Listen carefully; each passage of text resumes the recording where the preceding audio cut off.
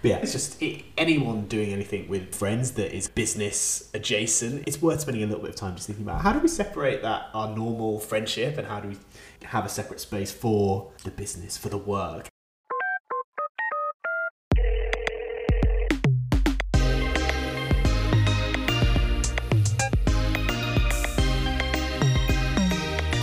Hello, you've reached Hotline Design Podcast. How may we help you? And welcome back to Hotline Design Podcast. In this week's episode, we are so very excited to welcome the one, the only, Mr. Dan Foster, aka Dan the Man. Entrepreneur extraordinaire, dedicated design teacher, fantastic freelancer, and colossal community builder. What doesn't our divine Dan do? So ladies, I have to know, how have your weeks been? Hi, Lauren. Yeah, so I don't know if you remember from a few weeks ago when I went into the office and I got a few books. I have finally started reading one and I'm really enjoying it. It's called Designing for Emotion by, I think it's Aaron Walter. And yeah, it's really, really good. I learned that when you think about like a customer journey, apparently like the end of the customer journey is what people remember the most. And if you have a good end, it can actually make up for some of the like bad bits in the middle. But if it's a bad end and everything else was great, they're more likely to remember the whole journey as a negative. So that is my takeaway. Especially if it starts out good and then it keeps incrementally getting worse and worse because your expectations are already set so high. Exactly. But yeah, a really good book. Recommend it. What about you, Ethan? So similar to you, actually, Lavinia, I've been finally finishing up The Design of Everyday Things by Don Norman. I swear I talk about this every week. And obviously, I'm very close to the end, maybe like 1/8 to the end. And I think I'm quite proud of that because normally I tend to give up halfway on like reading books, especially non-fiction books. But this has been really engaging.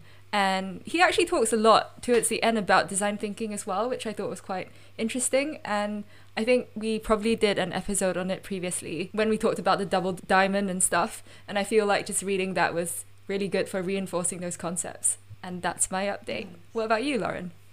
Well, I'm getting back into the portfolio. So I'm going up for an internal role, but one of the stakeholders kind of asked to see my portfolio and they didn't put like a really tight time limit on it. So I'm back hitting the old pavement and trying to kind of pull that together. And I actually find that it's been a lot better this time around because I have taken on board some of Lavinia's amazing advice, which is for my first round of portfolio stuff, I outlined everything perfectly down to a T in Figma versus in this round, well, I think I just have the benefit of that first case study all lined out, but then I'm just going directly into Squarespace with their simple drag and drop templates. No, we are not sponsored yet by Squarespace, but just putting it right into the website and realizing it doesn't have to be perfect. You're just getting things on the screen really helps to make the process a lot faster. And then, of course, you can kind of revisit it and revise as you go along. So thank you, Lavinia, for helping me with my portfolio woes. Anytime. And I was actually going to say, Ethan, we must check up on her this week. Make sure she's okay. But I'm glad it's going well. And yeah, I'm glad you're making progress. It sounds really good. Me too. Anytime you want to start a portfolio anonymous like therapy group, we are here for you. Helpline? Oh, yeah. Helpline? Hotline. Yes, please.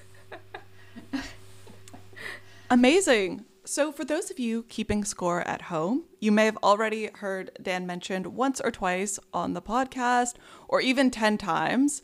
He's actually featured into almost everyone we've had on as a guest, their origin stories. So without further ado, please welcome our friend and yours, Mr. Dan Foster. Hello.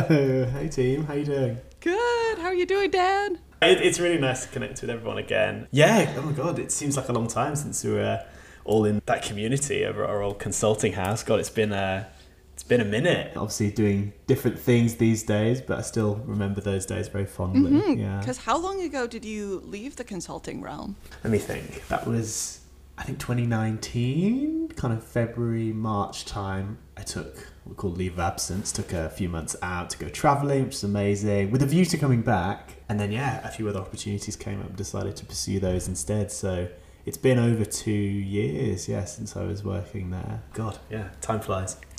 Amazing. And Dan, like, you do a million trillion things, which we're going to get into. But how would you describe your overall title in kind of the day-to-day things that you do? Yeah, my title. I don't know. We talked a little bit about this before, didn't we, Lauren? And I think I said, there's like the LinkedIn title, which I think is like digital designer, UX consultant, design educator. And I hate the word educator. So that's kind of like my official title. But then I guess that kind of just covers the stuff I want to be known for in, I guess, the freelancing and the contracting space and the design space. But then I'm also doing a couple of like side gigs and working on a murder mystery company. So I guess digital design is kind of the catch-all, because I feel like it's a bit of design, a bit of building websites. I like to throw UX consultant and design educator in there as well, just to remind myself that I'm not just a dev or a designer. I like to kind of do things a little bit in the wider space and share my knowledge if I can as well. You're one of the closest people I know to like the unicorn, I would say. I spent actually quite a lot of my time this past year learning like JavaScript, which is never something I'd think like, I need to learn that. But I started doing a lot of like web design, little projects for friends of friends and small businesses and stuff. And inevitably there comes a time when you're like, how do you do that thing? Oh, it's JavaScript. Okay, I need to actually learn that. So my stack is growing slightly, let's say. So it sounds like, you've been in this space for a while, kind of doing UX stuff. So for those listening at home, can you let us know a bit about your UX or career origin story? How did you get to this point in your craft? Yeah, so I've always been really interested in tech and computers, let's say, from like a really early age, as some of my oldest friends will attest to. Complete computer nerd from a very young age. My dad worked in IT, and my mum is and was an art teacher. So I've kind of been a bit influenced by both of them. So I kind of started off definitely in the tech space. I wasn't really that fussed about design or art in the wider sense as a kid. I learnt to code, learnt to create a few websites as a kid. And then I got my first gig as a freelance web designer while I was at school. There was like this business mentor who came into school one day. She was like, "Oh wow, your website looks really cool. Could you make me one? Like, I'll pay you £500." And like as a 15-year-old, I was like, "Oh my days, that's incredible! Yes, and bite your hand off to get that work." And then I think one thing led to another, and I did some other websites for her and some of her business colleagues and associates, and started kind of branding myself as a bit of a freelance designer while I was at uni. And I guess that's the point where just building websites turned into a little bit more of an appreciation of design, because in order to make a really good website, I think it has to look and function well too. So I kind of started to learn a bit about design in the general sense. But I think the first time I encountered UX as a term was when I was in consulting, actually. So someone asked me to quickly draw out or mock up what this mobile app could look like. I think it was the way that they put it. What could it look like? And I was like, well, how do you do this? I think I first started doing it on pen and paper, as most of us probably still do today. And then I did something in PowerPoint. This is back in 2011. I didn't even know any of these tools. And then somebody said, if you've heard of this thing called Axure, it's a tool you can use to what we call prototype and create a demo of this app. I was like, that's quite fun. So I spent all day, I remember, in the client office, drawing and dragging out this different UI and thinking about how that could look. And I was like, this is quite fun. Landed another role doing some more prototyping, let's say, for the police, actually, and while I was still consulting. And then it kind of just one thing led to another, and I became known as a bit of a prototyper. And then I kind of saw those two worlds collide, like this design and prototyping with my web design and coding, to a stage now where I can kind of do the end-to-end, think of a concept, help a client figure out the layouts and the information architecture, design something as a prototype, and then bring it to life with code. So that's kind of the long story of how I've got to where I am now, which is, like I said, part UX consultant, still doing user journey mapping and personas for some of my contracting clients, but a lot of the time is designing and building websites, really. So that's kind of the long and short of it. So at the start, you kind of mentioned all your titles and kind of everything you do. Just now you started talking about how you're learning JavaScript. Yeah. It sounds like it's quite a few things. And we're really wondering, how do you balance everything? So the learning, the teaching, the side business, the contracts. Do you have any tools and tips for that side? There's two ways to tackle your question. Firstly is like, what does my typical week look like? And it's definitely not a 9 to 5 Monday to Friday, put it that way. And I think a lot of freelancers would attest to that as well. And anybody working on a side gig or a project like this, like your amazing podcast, like it's something that you pick up on the weekends or in the evenings, and because it's enjoyable, right? So for example, the murder mystery, session mystery stuff that we do, a lot of that is weekends and evenings, because that kind of correlates quite well with my co-founder's times, because he works a more traditional 9 to 5. And then Monday to Friday, I tend to do a couple of days contracting. I'm going to say contracting. It's not too dissimilar to freelancing. I guess it just means more of a 9 to 5 day of block time for a specific client. And then a couple of days freelancing. And then I usually just try and take Mondays off, like that, because I used to dread Mondays so much, like Sunday night scaries, like, oh my God, I did not look forward to that first day of the week. So I kind of thought, well, now I'm freelance. Now I'm kind of in charge of my own timeline. Like, what would I like to change? I was like, well, how about Mondays just off? So I tend to take Mondays off. I do a little bit of client work if I feel like it, or errands and side projects and like language class and things like that. But for the most part, try and keep Mondays free, and then the rest of the week I just kind of slot things in as and when. And then I guess the other part to your question, are there any tools which I use to help me organise? Yes, and I was very excited to see that you guys are using the same thing. Notion is like the home of all of my notes and my client pipeline, and like, yeah, everything seems to exist in Notion these days. I'm super excited. They just released their API last week. I don't know if anyone saw. Ooh. So you can like alternate your life a little bit with, I don't know if anyone uses Zapier. Yeah, exactly. Nice. So you can kind of glue everything together. Oh, I'm super excited to give it a go. But yeah, Notion is kind of the tool that rules all for me and gets me through my 6 days a week. Yeah. Notion, come on the pod. Yeah. We love Notion here as well. But it's really cool how you're talking about Monday, because I think I'm exactly the same. Like I every Sunday, which is basically today when we're recording, I'm like, no, I don't want tomorrow to come. And I can actually, like, if you're asking me to maybe do my work on Sunday, I'm not too bothered about it. I can do it. But if it's a Monday, I'm like, no. So I think that's actually really cool how you adapted your week to fit you, and how freelancing is allowing you to do that. So I love it. It's just like Monday. I don't know her. Not in this house. No. Amazing. And I kind of wanted to loop around. So Dan's really been a community builder in the consultancy that we've worked at or currently work at.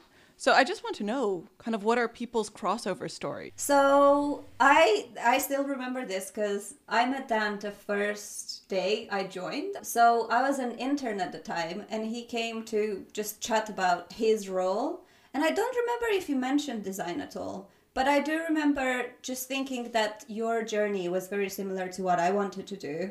And then a few months later, I kind of decided I really wanted to kind of zero in on design. And I think we met around like the 4th floor, and you were doing either a design role or you're looking into it. And everyone I spoke to at our company was very much like, no, that's not what we do. Like, I mean, I feel like you're not exactly like in the right space. But like, Dan was the only person I was like, oh, that's really cool. Yeah, like you can do this and this, and was very supportive. And then I left and came back as a graduate. And I think you were again kind of at our induction. So we caught up again, and then you were mentioning that you created this Teams community that was basically for the chapter. So I was like, okay, I guess I have to join. Because I joined knowing that I wanted to do design this time around. Since then, you were kind of there along the way as a mentor, and yeah, someone who we could all lean on to kind of both learn from and rant when things weren't going well. Oh, well, I'm glad I had a positive impact. I think part of it is just, a bit of serendipity in that, I was interested in this space. I really wanted to do design and app stuff and prototyping, and then kind of just managed to talk to enough people that I've got a role, and then I got another role, and people would just kind of direct other people in my direction and be like, well, Dan did something similar, like maybe you should chat to Lavinia or Yusin or Lauren, like just let them know like your path, and like, have you got any roles, as these things always go.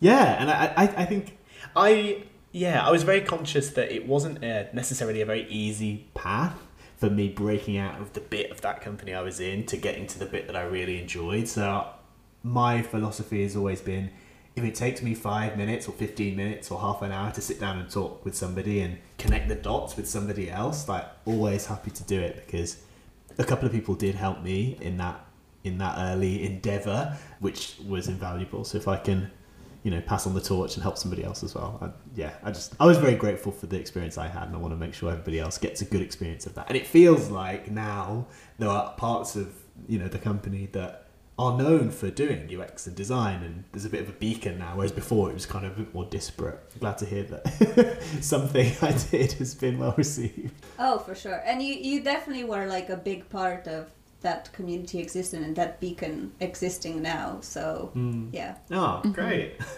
Glad to hear it. And then similar to Lavinia, I met Dan at the induction, and it was really funny. It was at this like Soviet cosmonaut event space, and I remember we were doing a bunch of like different kind of modules, and some were a bit more techie. We even had one about how to fill out our timesheet, and some were a bit dull, especially the kind of like Excel related. And then Dan just pops in and is like, I'm going to show you this amazing rapid prototyping tool.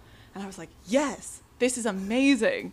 So I did that with my group. I think we actually won the challenge, which was just really reassuring. And then ultimately, I just kind of would keep running into Dan on the 4th floor. I felt so sorry for Dan because he was very popular on the 4th floor to the point where I worried that you weren't able to get any work done because you're such a social this is why butterfly. I never came into This is why I never came into the office, Lauren. Fridays for drinks and networking, and then try and lay low otherwise. Everyone's like, Dan, like just running through the hallway doing high fives kind of thing. And then you kind of loop me into this chapter where everyone was kind of doing UX. And I was also trying to realign from kind of generic consulting to more of like a digital consulting within the company. And you put me in touch with people from the chapter, and then I became one of the co-social leads of chapter events, which was really funny given that I was not a UX designer at the time, but in a way it was starting to become recognized as like a member of the community until finally I was able to get a Mac, then the roles, then kind of make my way over. But yeah, it was always so nice to have Dan as a huge ally and facilitator of kind of change for those people that wanted something else. So thank you. I have a really similar story to you both as well. Obviously, I think I was very inspired by that prototyping training session that you ran for literally all the new joiners. And when like you said, Lauren, it was such a breath of fresh air, I think, compared to some of the other things you covered in that initial week. And I think, to be honest, I think, without putting you in a spot too much, because I know we've all been super effusive about what you've done, I think it's genuine, because I think for the longest time I was thinking, I feel like none of this traditional consulting corporate stuff really interests me. And then I think I kind of talked to you, and you were very transparent about how you got there, and I saw that you had really cool projects, and you were doing prototyping and things you really enjoyed. And you also tried to involve me in the community building stuff, because I think you created a really active Teams site even before people were really using Teams very much in the company.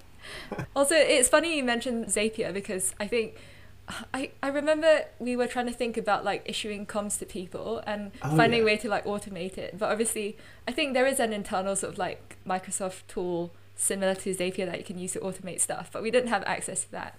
And I always thought you had really cool ideas, and you also organized a bunch of, I think, events for the community. You somehow got people to sign up to this InVision event when they were releasing InVision app. Oh yeah, I remember that. That was so fun at Tate Modern or something. We went to that talk, and that was wild. Yeah, it's pretty fun. So yeah, I feel you've done a lot, and I think just kind of talking to you and kind of hearing stuff that you do and how it's important to pass on, I think that's really inspiring, and something we're still trying to do, me and Lauren, I think, within our practice.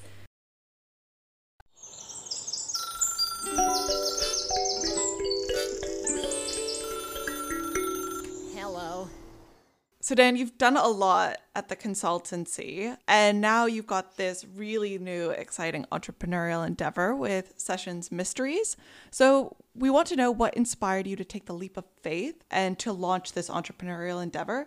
It was Session Mysteries, yeah. It is an immersive murder mystery experience, to coin a phrase, that my co-founder and I, my best mate Johnny, we started a few years ago now. Just to give a bit of context, it's kind of an experience. So it started off as something you'd do in person. We'd hire out a bar or a hotel or something, and we'd invite typically a corporate team, like an end of project social or a Christmas party or something. We'd host them all there, maybe 15 people, give everybody a character and a role, and then run them through this experience and then try and figure out who the murderer is. Slightly elevated over the traditional murder mystery concept through use of some cool tech and some extra clues and QR codes and bits and pieces like that, which rapidly transformed into this digital experience, again because of COVID last year, where we had to rebuild the whole thing as this online, this website basically that you click through with your friends, and we'd have a host join you for our corporate events. We have a real actor who joins the call and kind of guides you through everything. And it's been really fun. I think in response to your question around how do you kind of balance it and what made you decide to take that leap of faith, I'm a big believer in kind of the side gig mindset. I don't really love the phrase, but the idea of doing something on the side while you have that stable employment, if your employer allows, is such a good way to start something. And in the same way that, you know, you're all working on this podcast, thankfully it's not full time. I'm sure sometimes it feels like that, but you can just do it on the weekends, right? And prepare after work, which is great.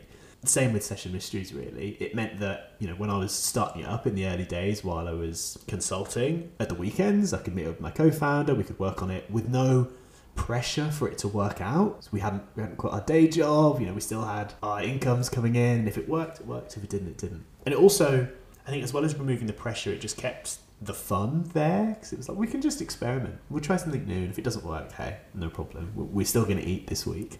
So I think that side gig mindset really helped, and I feel like seemingly everybody is starting that over the past year. I've seen so many like new little brands launch on Instagram. You're like, oh wow, this is so professional, and you click on the page and it's actually just a friend from school, or, you know, an old colleague has just started something basically on their own or just with a friend. And I love that. So yeah, big believer in the side gig mindset, and I think that was what gave me the confidence to launch something. I think also because maybe it wasn't my first time launching a business. You know, I've been running Dan Foster Design, doing like freelance for years now, so I kind of get the ins and outs of, you know, keeping your records and raising invoices and all the boring stuff. So it didn't feel so onerous to start that, and I decided to take on all the business and the marketing and the design and the tech side of the business, and leave my co-founder Johnny to get more of the operational and the creative storyline, the storytelling element of what makes an immersive murder mystery so compelling, like a great story, right? So yeah, a very roundabout way of saying,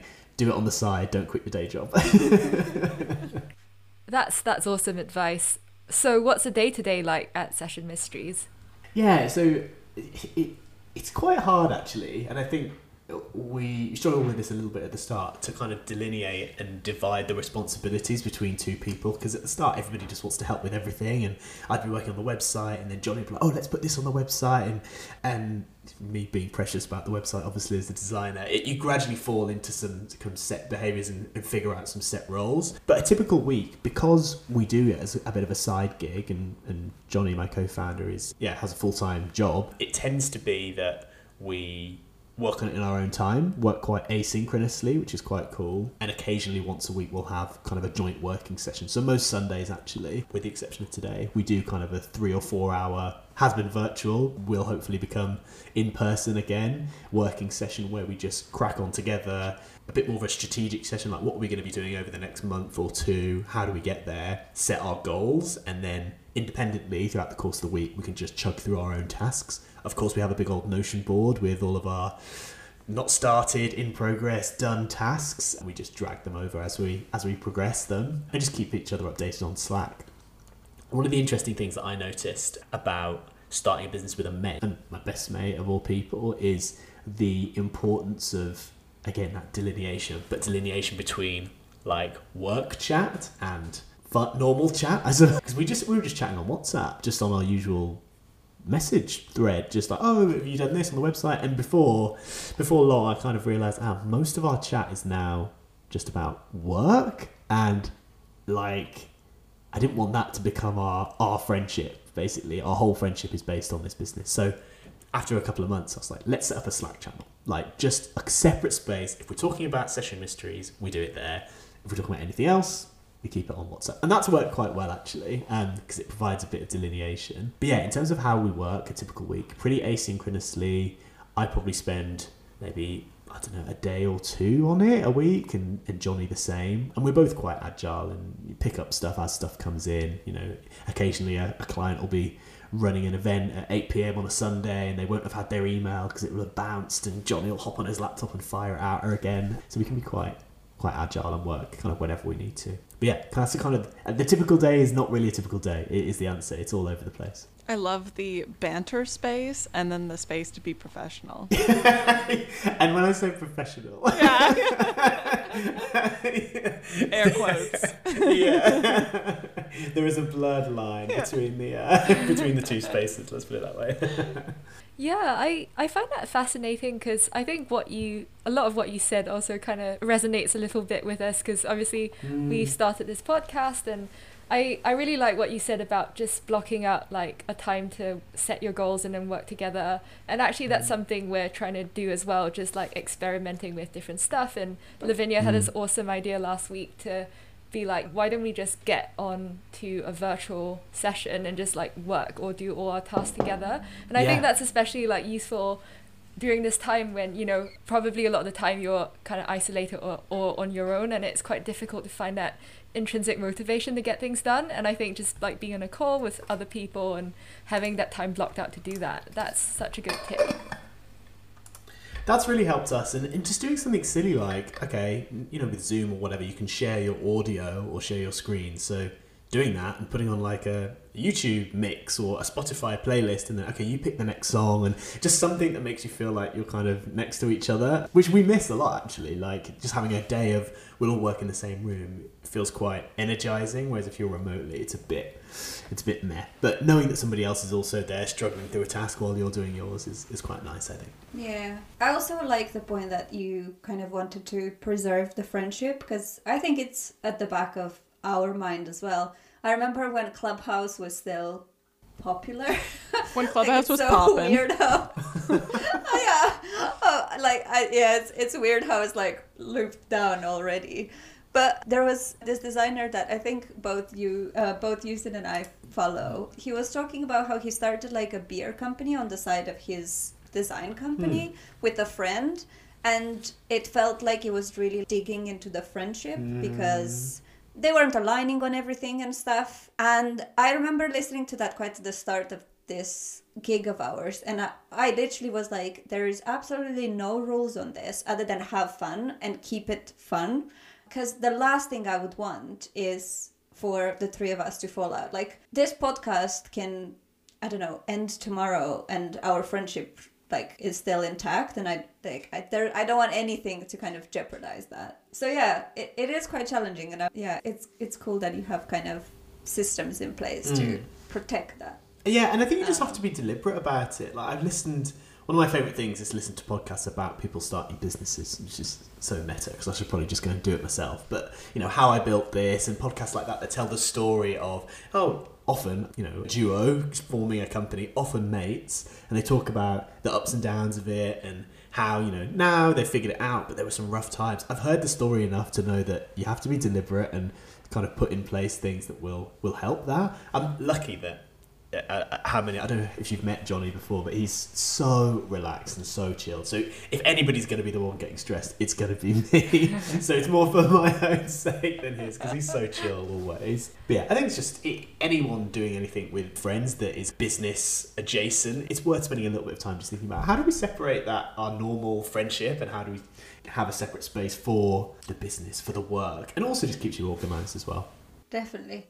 So we touched a little bit on how you delegate tasks between each other and how you manage everything, but we're actually really curious if your kind of design self or your UX knowledge has any impact on the process of designing your business or designing your mystery sessions or things like that? Has that impacted it at all? Yeah, I think it has. And I think maybe naively at the start, maybe not so naively, but to begin with, it was very much, let's just try it. Let's just put something out there and see if it works without much thought to process and rigor and doing things by the book. But I think once we've started to evolve it and iterate it, it's been clear to me that by using some of those methods that we've learned from design thinking and workshopping, it'll A, help us run the business better, and B, create an experience, because that's what it is, that our customers really enjoy. So there's some behind the scenes stuff, like so if we're planning out a new storyline, we'll release a new story every few months, we'll do a user journey activity where we say, okay, as a customer, you start here, you sign up on the website, and then what happens all the way through to you figuring out who the murderer is at the end of your 2-hour experience, what are all the pain points that could happen. And then we've done a bit of kind of emotional mapping as well. So at this stage, we want you to be like really, I guess tense and apprehensive about like, oh, the murder is going to be revealed. Like, how do we build that sense of tension? Okay, well, there's some things we can do on screen. There's some text messages we can send to your phone halfway through the experience to kind of build up the tension and ratchet things up. And then how do we want you to feel at the end? Like that sense of relief and that sense of accomplishment, and then from a business perspective, that sense of I really enjoyed it, I want to tell people about it. How do we build all of those feelings and those actions through our experience? So a lot of user journey mapping, I guess emotional mapping as well. And then just as a general, I guess, concept on how we have built Session Mystery, it's been very iterative, and I'm a big believer in that. Start small, add something else, change it, test it. And while we haven't done necessarily as much user research and by the book testing as I would like, it's been clear from the couple of years we've worked on this now that some things work really well and some things don't work. So for instance, our decision to start focusing more on corporate events has paid dividends really, because it's been a really interesting area of the business and there seems to be a lot of interest there. And then doing things like, oh, well, should we just try launching an online experience? Because during COVID, we can't do face-to-face. Should we just try it and see how it works? And thankfully, it really took off. So just trying something with a really simple website and then adding on features, improving the design, making it even more immersive every week with little tickets of work has been a big part of our methodology. So not necessarily strictly a design mindset, but yeah, following iterative principles of design and build has been helpful. Doing a lot of user journey mapping. And then I guess the only other thing is just really genuinely listening to users. And like I said, we haven't really been running 100% structured user research sessions or usability tests all the time, but even just being true to that concept of listening to users at the end of each experience. If you ever do a murder mystery, which I hope you do, at the end of the experience you get sent a really simple survey. It's 3 questions, it takes 30 seconds, and we tell you that up front. Honestly, it just takes 30 seconds and it will help us to no end. Just what was good, what was bad, any other comments is all we ask. And we get a surprisingly large amount of people fill it out, mainly because I think they really enjoy it and they want to help us. And then I follow up with pretty much every review that comes through over email to say, thanks so much for your comments on this. We're really proud of that thing. Glad you noticed it. Oh, and that thing you said we could improve on. Just to let you know, we've put that in our list of to-dos because we agree with you. That's a really important thing. And we had a few responses from people saying, wow, I didn't actually expect to get a response to this. Like, people don't usually respond to my feedback emails. Like, thanks so much. Like, good luck. And like, I'll actually be thinking of running one in a couple of weeks. Like, it's little things like that have helped, I think, just to make sure people think they're heard. But also, I think getting those tidbits of information and those iterative updates in our backlog directly from users' mouths rather than us just thinking, oh, this could be cool to work on. So yeah, a few ways, but I'd like to think we are kind of following design principles and practices as we build Session Mysteries. And it's been fun kind of sharing that with Johnny, who's not from a design background. He's from more of a business and finance background, and sharing with him, oh, actually we can use post-it notes to map out the experience. And we've had a couple of workshops now where he's grabbed the post-it and said, should we just stick this up on post-its and think about the pain points? I'm like, yes, amazing. Another convert. Yes, so proud. Yeah, which has been fun. But yeah, a good advert that anyone can pick up these tools and use them to help with a business or a side gig or a project or anything. I have a question, actually. You said when you first launched this with Johnny, it started out as a side gig sort of project. And in the spirit of design, did you kind of launch an MVP and test that with friends before launching the full thing? or did you Yeah. just jump straight into it?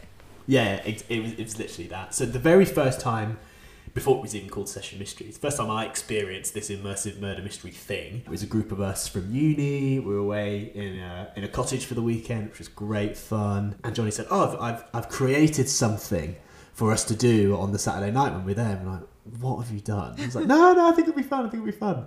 I've created a murder mystery, and it's about us with all of our names and characters in the story. And I was like, this is so cool. And I was like grinning throughout. I was like, this is amazing. I was the murderer. And it was just so good. And at the end, I was just like, we could do something with this. Typical, like, having to turn it back to business. But I was like, no, we could do something with this. And he was like, well, maybe. Yeah. And I think the following year, he did it again. And I was like, no, we have to do something with this. So he wrote a storyline, again, inserting my friends' names into it for my home friends, my friends from school. And we did it on New Year's Eve a couple of years back. And they loved it. But that was the first time that it was kind of done to hire. And I think they paid us like 30 quid or something just to do the whole thing. And we were like, we got paid, amazing. And like, we tried it all out, and we tried things like I think that first one, it was all Facebook Messenger bots. So you would all receive text messages throughout the night with information about the murder, which in principle was really cool. But then we found, everyone was just staring at their phones the whole time waiting for a message, so it wasn't that engaging. So yeah, that was our first one. And then from there on, we said, well, let's try the text message thing, but let's dial it back a bit. Let's do a little bit more in person, like physical clues. We tried that for a bit, and then we found that we just spent all of our time printing off bits of paper. That's not very environmentally friendly, and it takes ages. So yeah, we've slowly iterated and improved. A lot of it being with friends, and so eternally grateful to all my mates for joining Murder Mysteries in the past couple of years. And yeah, and then gradually rolling out new features. And whenever we test a new story before we put it on our website, we get that original group back from our uni just to say, firstly, thanks so much for joining. Secondly, you don't have to pay for this, but we'd love for you to have a go and see how you find it. And then we gather all the feedback from them, and then we offer it out to the wider universe, I suppose. But yeah, definitely a lot of testing with friends. Oh my God, this group of friends is probably so spoiled in terms of like their social gatherings and interactions that they can't even just go to the pub like informally and just relax all together. They're like, where's the theatrics? Yeah, I'm waiting for the call. Yeah, what's going on? Yeah. Oh, amazing. Kind of taking this back to something we talked about earlier, how do you think your superpower in community building has helped you with your business? It's a good question. And it's superpower. Wow, I'm flattered. I don't know about that. One of the things we've been doing, especially over the past year or so, as you all know, Yusin, is roping in some of my friends and colleagues of previous years to help with Session Mysteries. And I think part of that is, yeah, to an extent you can be cheeky and ask for favours and stuff, but also paying people what they're due and saying, oh, I know somebody who's an amazing illustrator, Yusin, would you be interested in doing some design work for us, which you did, and it is amazing. It's the centerpiece of our latest nautical themed experience, so thank you so much for doing that for us. And we're doing a photo shoot next week for some corporate pics that we need doing for kind of a listing on an events website. And one of my best friends from uni is a events photographer and a wedding photographer, so she's coming to London for the day and going to do that for us. And obviously, I think using that network and not feeling like you have to do everything on your own has been one of the biggest things for me, because I'm very much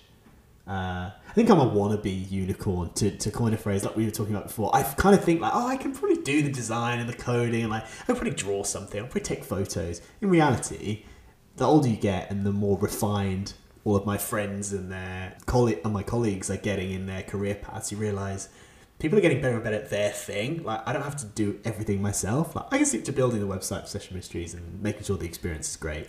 Johnny will do an amazing work on the storyline, and then to run our experiences, we've got some actors now who do those because they're better than me. And then for the illustration, we've got Yusin because I know she's better than me at that. And so using your network and building a bit of a Session Mysteries team in a loose sense of freelancers and contractors and friends, really, who you can rely on, has been really beneficial for us, I think. Amazing. I love what you're saying about like the wannabe unicorn, because really you're a unicorn where sky's the limit, so you're a Pegasus. Oh wow, okay. I love that.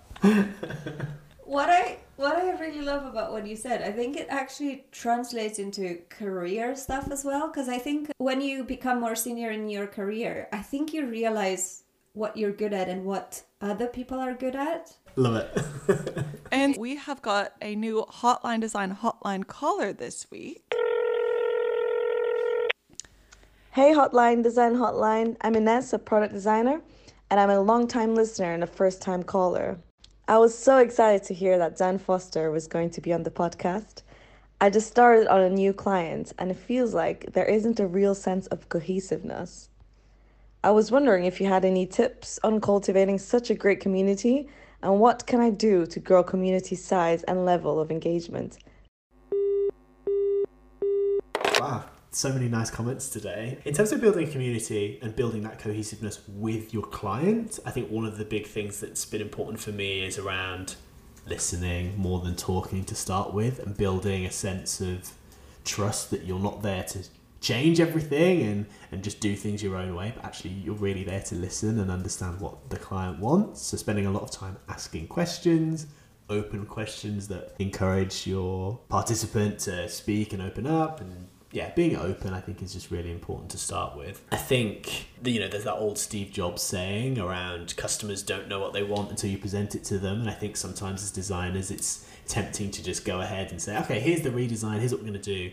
But I think with clients, it's really important to sit back and listen, just soak up everything they have to say, both about the challenge at hand and also their organisation, so you can get a feel for how you fit into that and all the politics at play, so you can hit the ground running. I think the other things that have helped me in terms of community building and kind of filling that sense of, that void or the silences is icebreakers, little workshop tricks like giving everybody a pen and a post-it pad to make sure everybody feels engaged and they get up and stand up and start engaging with your activities. And then kind of on the opposite side of that, thinking about how you get people to really engage and talk and speak up is like the importance of silence as a tool. So we do this a lot in the teaching days when I was doing this at Flatiron School, and my boss taught me a great technique around like the 6-second pause. So asking a question and not being afraid that they're not saying anything right away, waiting 6 seconds, because often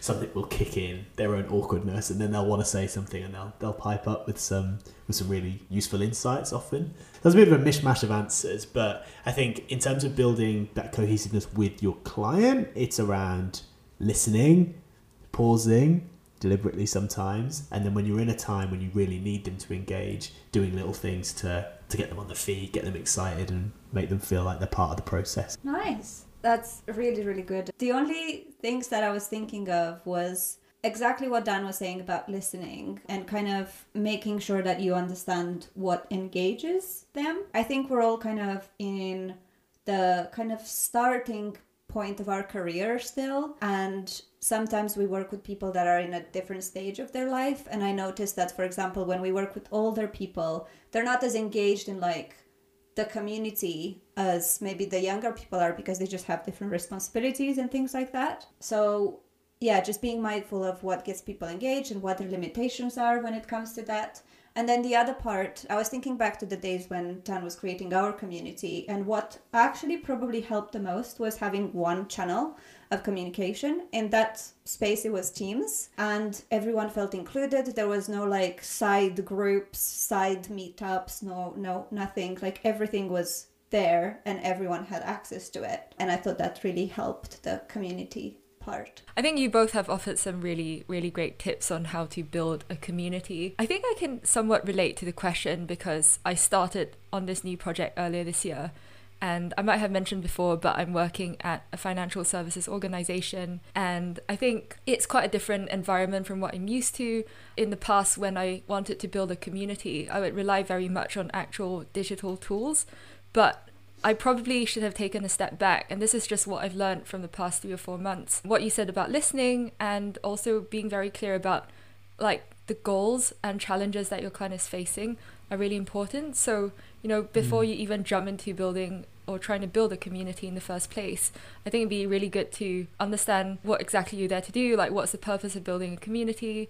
Again, ask the client a lot of questions and just really try and listen to what they have to say. I like being very transparent about my process and what I'm doing. So in typical consulting style, I'll, try and plan out like the next phases of what I'm going to do in the project. And I think I was getting a lot of emails at one point, or a lot of questions on these daily stand-ups being like, what are you doing? And I think that didn't really help build trust. So what I do now is just have a weekly regular check-in where I essentially take the client through like the plan, kind of get people to chip in and make it a very open space. But almost like blocking out that time for people to ask questions has also helped me, I think, not get too distracted like day to day and not have to rush to answer people. And then I think especially in like these times as well, I know probably not so much about community building, but really in being transparent with those meetings. I think it's so important to like make sure you have a purpose for every meeting, because otherwise it feels like a waste of time. So as much as possible, I like to try and plan what I'm going to talk about in that meeting and just send through like a quick agenda ahead of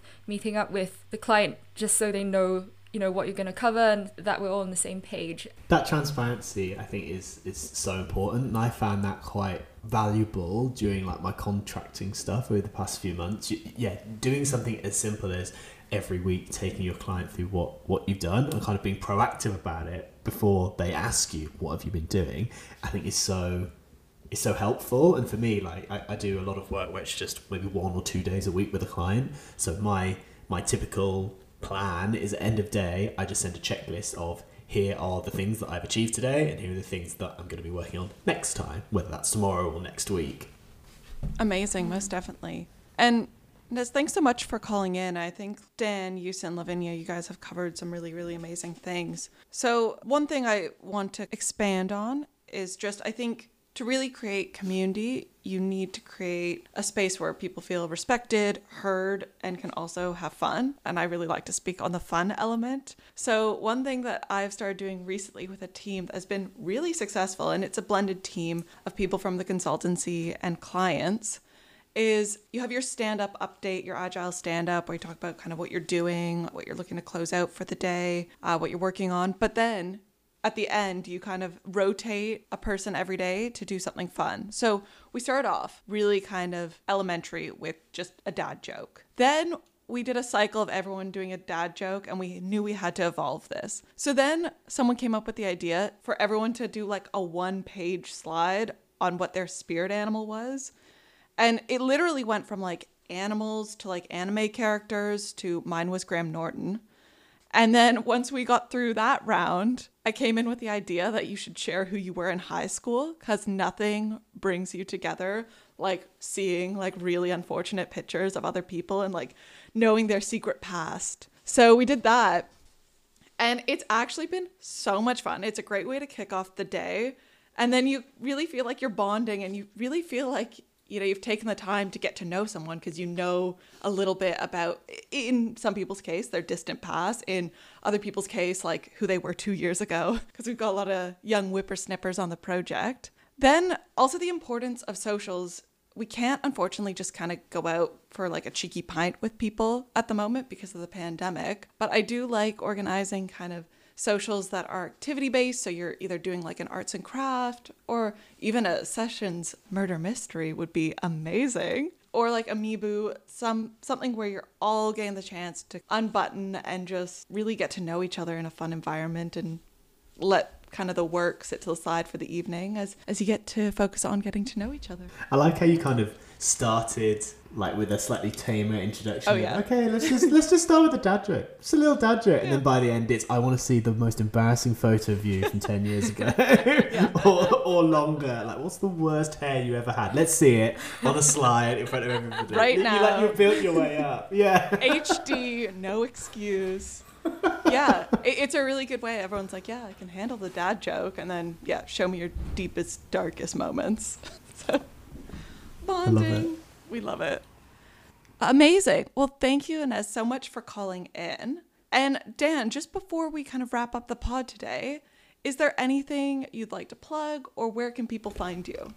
Yes, so finally I can plug my business, which I haven't been talking about this whole podcast. Oh my god. Yeah, so you can find me and find us at Session Mysteries on Instagram or sessionmysteries.com. Yeah, still going strong with our virtual events. You can do it as a self-hosted thing where you just do it yourself with your friends, or you can have a slightly more premium package where one of our actors will join you as well. Great for socials and work events. We'd love to see some of you there. And we will have to do one, I'm sure, with our podcast community, which I feel like Hotline mystery. Yeah, we'll have to. Wow, customized story. I see it. But yeah, that's me. Personal stuff, yeah, danfoster.design. Drop me a message if you've got any questions or any interesting bits of work. I'm always interested to hear. Yeah, Twitter, DJ Fost, if you wanna follow me. But that tends to be a bit more of a unfiltered view of my life and customer service agents that I'm berating online because my parcel hasn't arrived or something.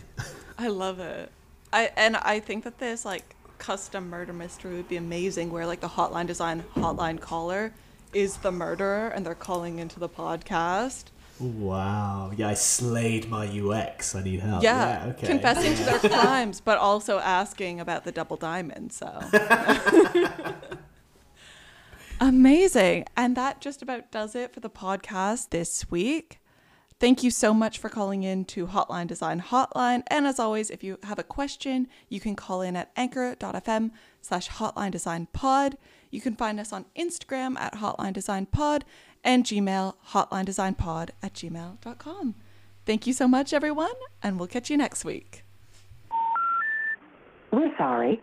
You have reached a number that has been disconnected. Please check the number and try your call again.